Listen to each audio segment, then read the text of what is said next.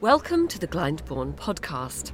I'm Peggy Reynolds, and in this podcast I'll be exploring the themes and images in Verdi's Falstaff, which is being performed as part of the 2013 Glyndebourne Festival.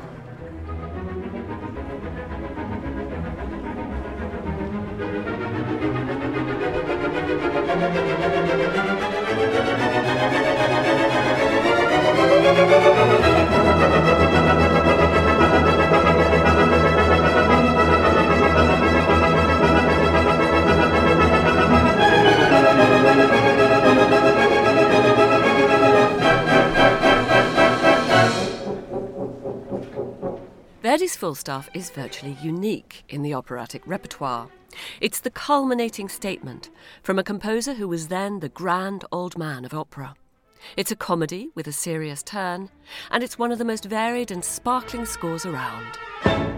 Verdi is probably my favourite composer, and I've adored Falstaff because it was one of the first operas of his that I ever heard, and I was amazed at the humanity in the music, the delicacy, the sense of fun, and how the harmony in this music portrays so much of the wit and beauty and romance of this lovely comedy.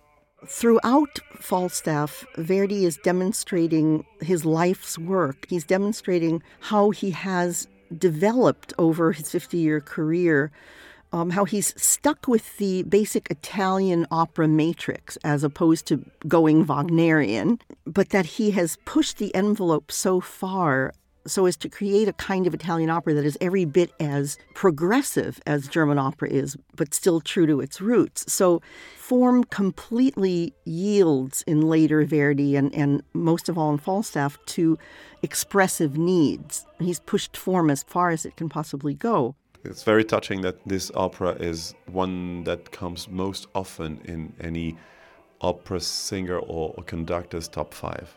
And in that case, statistics are not lying. It's just really one of the most extraordinary opera I've ever written. I feel incredibly privileged to sing it again, and still wonder if the people who choose me are mistaken, but still I thank them for that. Laurent Naury, who sings the part of Falstaff, and before that, Corey Ellison, Glyndebourne's dramaturg, and the conductor, Sir Mark Elder. Everyone knows Falstaff, the jolly Sir John who roisters through the taverns of England with the young Prince Hal in Shakespeare's Henry IV plays, and who fancies he can seduce all the ladies in The Merry Wives of Windsor. He is greedy and unscrupulous, he is a coward and a liar, but his lust for life makes him a lovable villain. And how do we recognise him? Because he is big and he takes up a lot of space. In a way, when people think of Falstaff, it's all about the bulk. It's all about this mass of flesh. It appears to me there are several ways of being fat. And the way I feel Falstaff is fat is the case of someone building a sort of flesh fortress around a highly hypersensitive personality. And it's a sort of thin man who's grown fat. In a way, my first inspiration when learning the part was the very person of Orson Welles himself. Not only that he played Falstaff in Chimes of Midnight, but the fact that he was a very handsome young man who turned into that sort of obese caricature, maybe because he was far too intelligent and sensitive to take the blows of life. And so, in a way, when you're behind that sort of wall of flesh, feel that it's a sort of a protection, and that whatever happens, if you fall, you won't hurt yourself too much. As Laurent Naury sings the part of Falstaff, he sees how Verdi has written music for him that signals both the roundness, the bulk, and the curious bravery of the man. One of the wonderful things about the way this character is written, it's, I think, the role with the highest percentage of all sounds. It's all about buona signora. La voce è più rotonda. The voice is rounder because the character is rounder. And really you can feel that Boito writes the part of Falstaff with as much as possible using the sound O. Everything that's round, the way Falstaff is round himself. So you have to look for that color.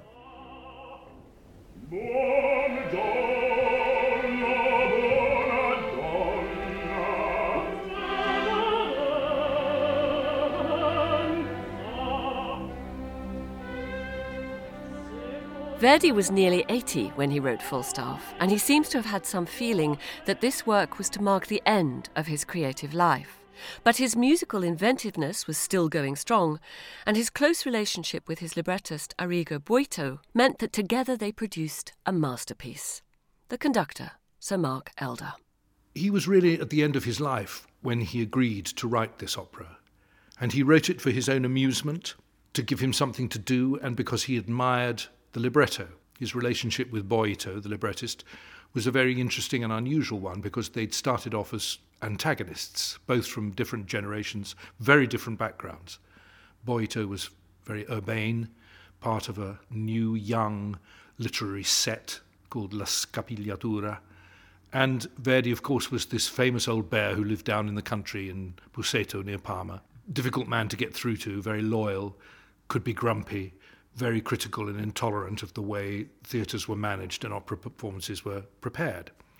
So it was a difficult joining together of these two men, and they did wonderful things before Falstaff, of course, Otello and the revision of Boccanegra. But in Falstaff, Verdi was so delighted that their joint respect and affection for Shakespeare could find another outlet. Across the 19th century, Shakespeare had become the icon we recognise today. In Britain, he was the emblem of national pride. His birthplace was saved for the nation. The Shakespeare Memorial Theatre was built in Stratford-upon-Avon. In Europe, Shakespeare's plays were widely admired and came to be adapted by many composers. Verdi had already used Shakespeare's Macbeth and Othello. But it was the stories of the elderly Sir John that attracted the composer now. Mark Elder. The action of Falstaff comes from the comedy The Merry Wives of Windsor, which is not one of Shakespeare's greatest achievements and was, as we understand it, written rather to order. Queen Elizabeth I said she wanted to see Sir John Falstaff in love, and so this comedy was quickly put together. Boito was very canny, wily, and he realised that Verdi needed to be given deeper material than that farce, with its huge range of characters, would give him. And so he read very attentively the two history plays, Henry IV, Part 1 and Part 2. And Falstaff is a much richer, more detailed drawn character in those history plays than he is in The Merry Wives, where it seems to be a little superficial. And there are those who, like Mark Elder, even go so far as to feel that Verdi and Boito's Falstaff is a work that actually surpasses its original sources. Boito handed him a text that was written to be set to music. Boito was a very unusual man. He was a man of letters, a man of great culture, sophistication, and he was also a composer. And he knew what a composer needed to write the right sort of piece. So he conceived the scenes with a particular musical pace underneath them. And he and Verdi talked about this and how each scene would work. And I think both of them realized that timing and speed of delivery and clarity of action were essential for a farcical comedy. Of course, it has its lyric moments, but even in those lyric moments, in the first two acts, Verdi doesn't let the pace sag. The beauty of those romantic moments keeps going in the tempo of the whole scene. And the result is that you listen to a jewel that glitters all the time, the light dancing off it. If you like, it's like that wonderful moment when you're on a reef and you put your head underneath the water and you see the life that you can't see until your head's under the water, underneath the sea, all the colours of the coral, all the different fishes. Falstaff, as an experience to listen to, feels like that. Animals darting all over the place, colours changing, the wind waving things in the air. And he does this by his skill in writing for the voices, but also in the orchestra. And the wit of the words is coloured and commented on by the orchestra in a way that is more elaborate than anything he'd written before Otello. And to me, this comes directly from his work with Boito. It's not because he wanted to write that sort of piece. It's that piece came out of him because of the libretto that he received and he admired. And he allowed himself to go down that particular avenue. In Shakespeare's The Merry Wives of Windsor, Falstaff, in his role of would-be seducer, is humiliated 3 times by the machinations of Mistress Ford and Mistress Quickly. But Verdi and Boito pared the action right back for the purposes of the opera. It begins, as Glyndebourne's dramaturg Corey Ellison explains, right away, plunging us straight into the story.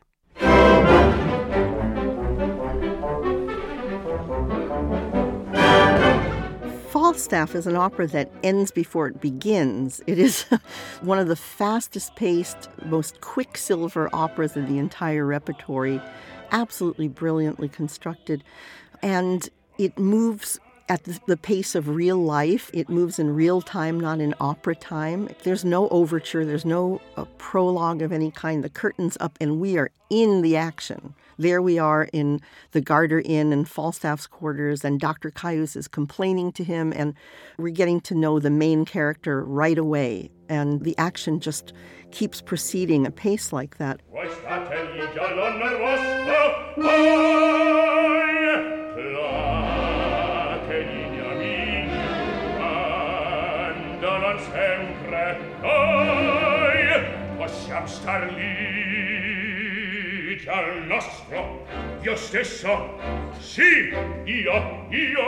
Its pace comes from a feeling of each scene, and there are 6 scenes, 2 in each act. Each scene needs to have its own thrust, its own course, that whatever happens within it, it's one piece of music. And that, of course, makes it very hard for the performers, the conductor and the singers, to get it right. You have to be very courageous and brave and daring. You have to have a word inside your heart that we don't have in English. You have to understand the Italian verb slanciare. The Germans or the Viennese would call it Schwung. The French would call it élan. We don't have a word for it. Hurling yourself at it without caring what would happen is about as close as we can get.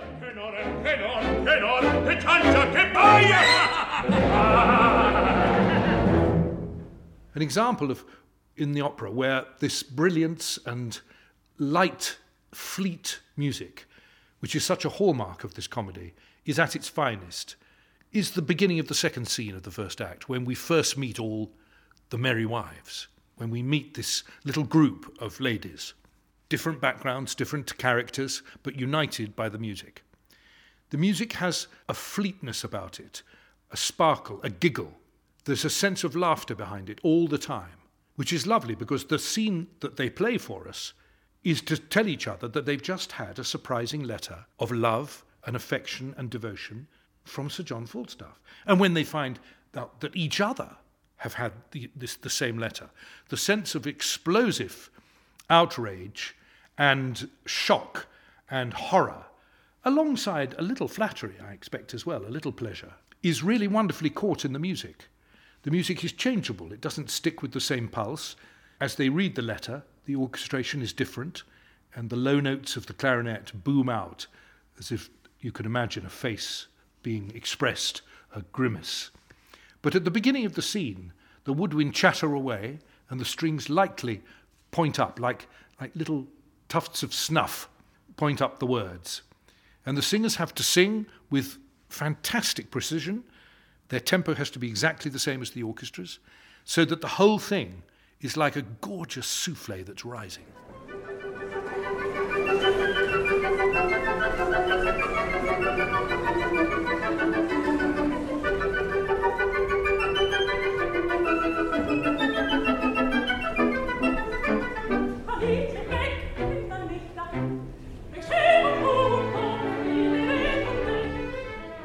In Act 1, Scene 2, where we meet the 4 female protagonists, Alice Ford, Meg Page, Mistress Quickly, and Nannetta, the daughter of Alice Ford, and they've just received these identical letters from Sir John Falstaff, who thinks of himself as some kind of a Don Juan. The 4 outraged women are they get very, very excited, and they all start talking at the same time. Now, this is what makes opera opera. This is what Verdi understood. In no other form of theater can you really do that. You have four women excitedly chattering away at the same time, different texts, and it is the most absolutely realistic depiction of overexcited women gossiping. It's absolutely intricate, really hard to sing, but it's just unparalleled.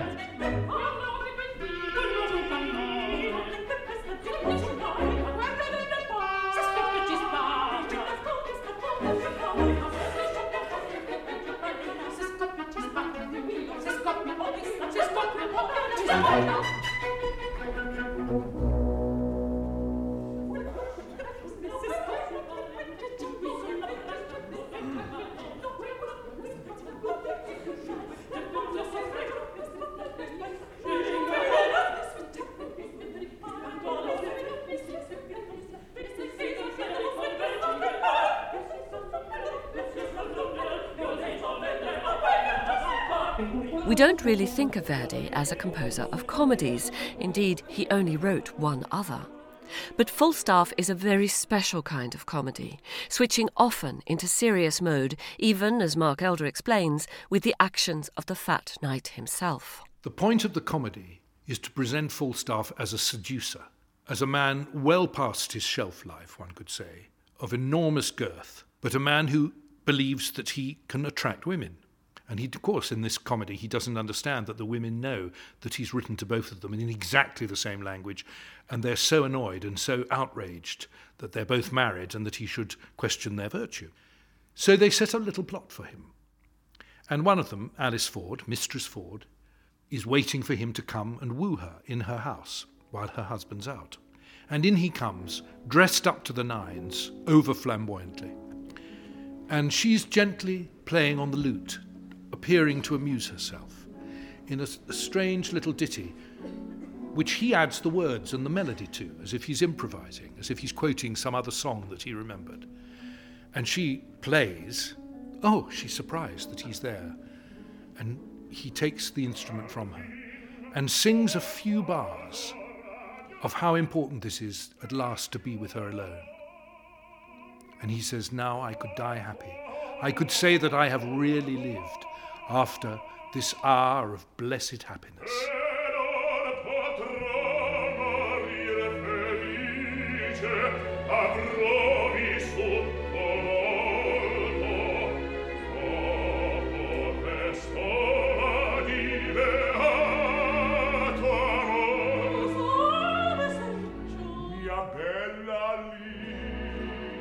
And she says, oh, Sir John, you are a one. And he says, my beautiful Alice. And he does it with a genuine sincerity because of the way Verdi has written the music underneath those few remarks. The harmony underneath, oh, I could really say I have lived after this blessed hour, is one of the features of Verdi's late music that is so special and quite unlike anybody else. And it came gradually through his music.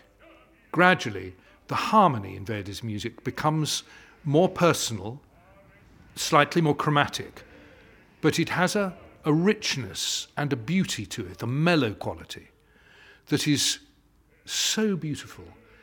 And for that little moment, we are touched by Falstaff, and we don't think, you're an old rascal. We think, this is a man who means what he says, and perhaps actually he's a better seducer than we think he is. But it's short-lived and the comedy soon comes back. Verdi's Falstaff is one of the strangest and most mysterious of operas.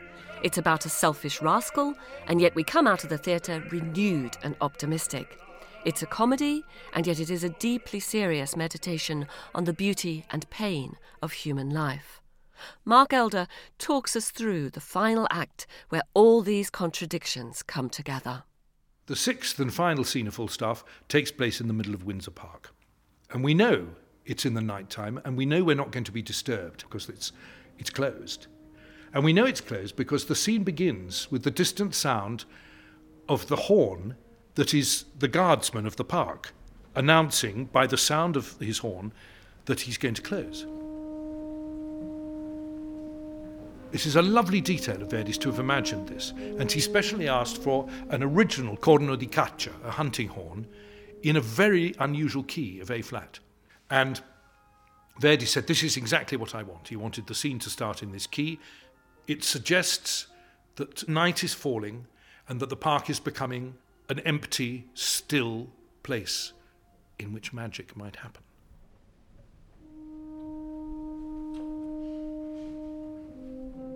And this is further brought on by the young lover Fenton hoping to have yet another secret moment with his beloved Nanetta, hoping that one day their marriage will be allowed. And he comes and sings this beautiful sonnet, which is such a lovely Shakespearean idea of Boito. And the music for that sonnet is so carefully written, it's so gentle, it's not at all heroic and barnstorming.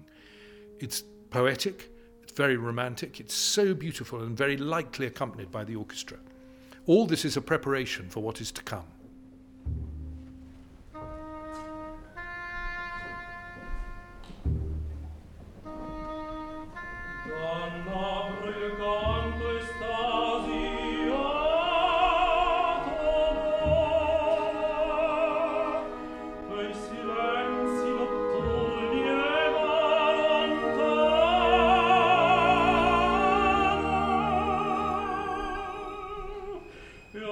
As night descends, and the idea of surrounding Falstaff with fairies and with a whole ghostly world of the unseen, as it were, Verdi has to really find a different sort of music.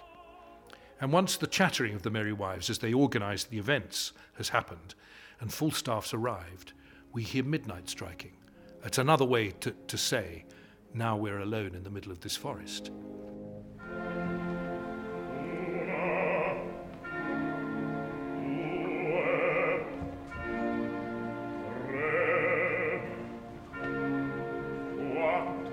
And the harmony for these 12 strokes of midnight is so beautiful. And this is something that goes beyond the requirements of a composer. Normally in his operas, Verdi would have the bells sounded without any harmonization, without any comment, as it were, from the orchestra. There would just be like a sound effect. But he wrote this for his own pleasure. And he harmonized these 12 bell notes so tenderly, as if it was just Verdi saying to us, just listen to how beautiful a bell can be. But of course, Falstaff himself is listening, wearing his antlers and looking rather ridiculous, because he knows that at 12 o'clock he might have yet another romantic assignation. So Verdi is gradually pulling us down into a different world. And he gets there with the arrival of all the young children dressed as fairies and imps. And Nanetta, as the queen of the fairies, sings this magical aria, which, after all these years of loving it and conducting it and listening to it, still makes me cry.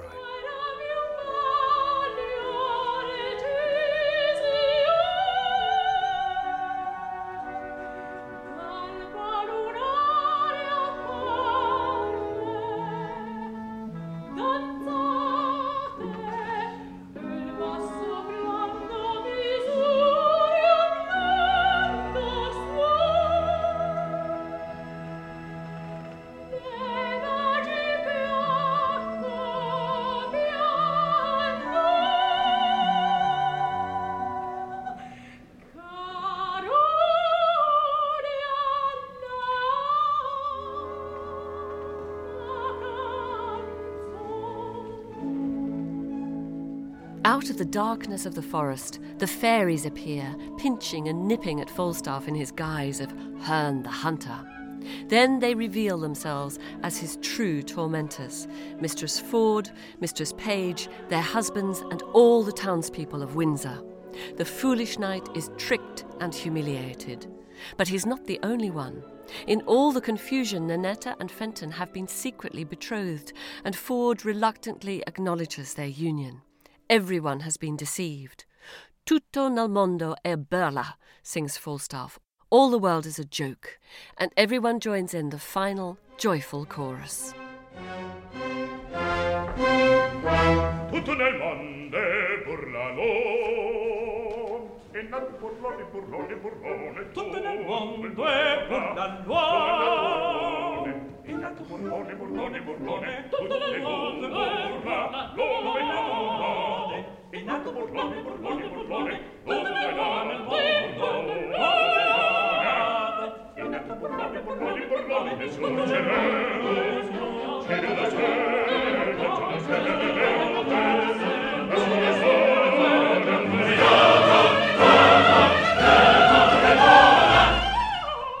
In this final scene, we find all kinds of strict forms, as if Verdi is summing up for us where he came from. So we get two of the only full-blown arias that you find in Falstaff of them. And then, of course, you get the famous final fugue. And it's as if Verdi is saying, this is where I came from. And, of course, one of the most remarkable things about Falstaff is that this 80-year-old man, after writing 26 gloomy operas and 2 comic operas, he's ending his entire career with the statement, tutto il mondo è burla, all of the world is a joke. And we are jokers. We're fools. So this is the final statement that he leaves us with after all of this very, very serious work and this sparkling fugue. And of course, a fugue, the most learned form of Western music you can muster. And he's probably on some level saying to the Germans, see, an Italian can still write a fugue, so there. My feeling is that the idea of writing a fugue at the end was a way of, in a very democratic way, of all the characters being subject to Verdi's genius and Verdi's skill and making a little moral, a little tag, an adage, if you like, at the end of the opera to make a real finale, because the action until that point wasn't adequate to do that. One needs some celebration. So he invented this wonderful thing, tutto nel mondo è burla, to show the spirit behind this comedy. And that he says, anyway, we're all deceived. The whole thing is a joke and we shouldn't take it all too seriously. Well, anybody who knows anything about Verdi knows very well that he took life incredibly seriously.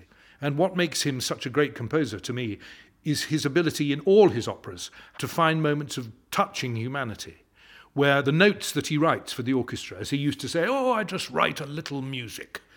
But in doing that, he writes something memorable that goes beyond the text sometimes and gives it a humanity, an understanding of human nature that touches our hearts.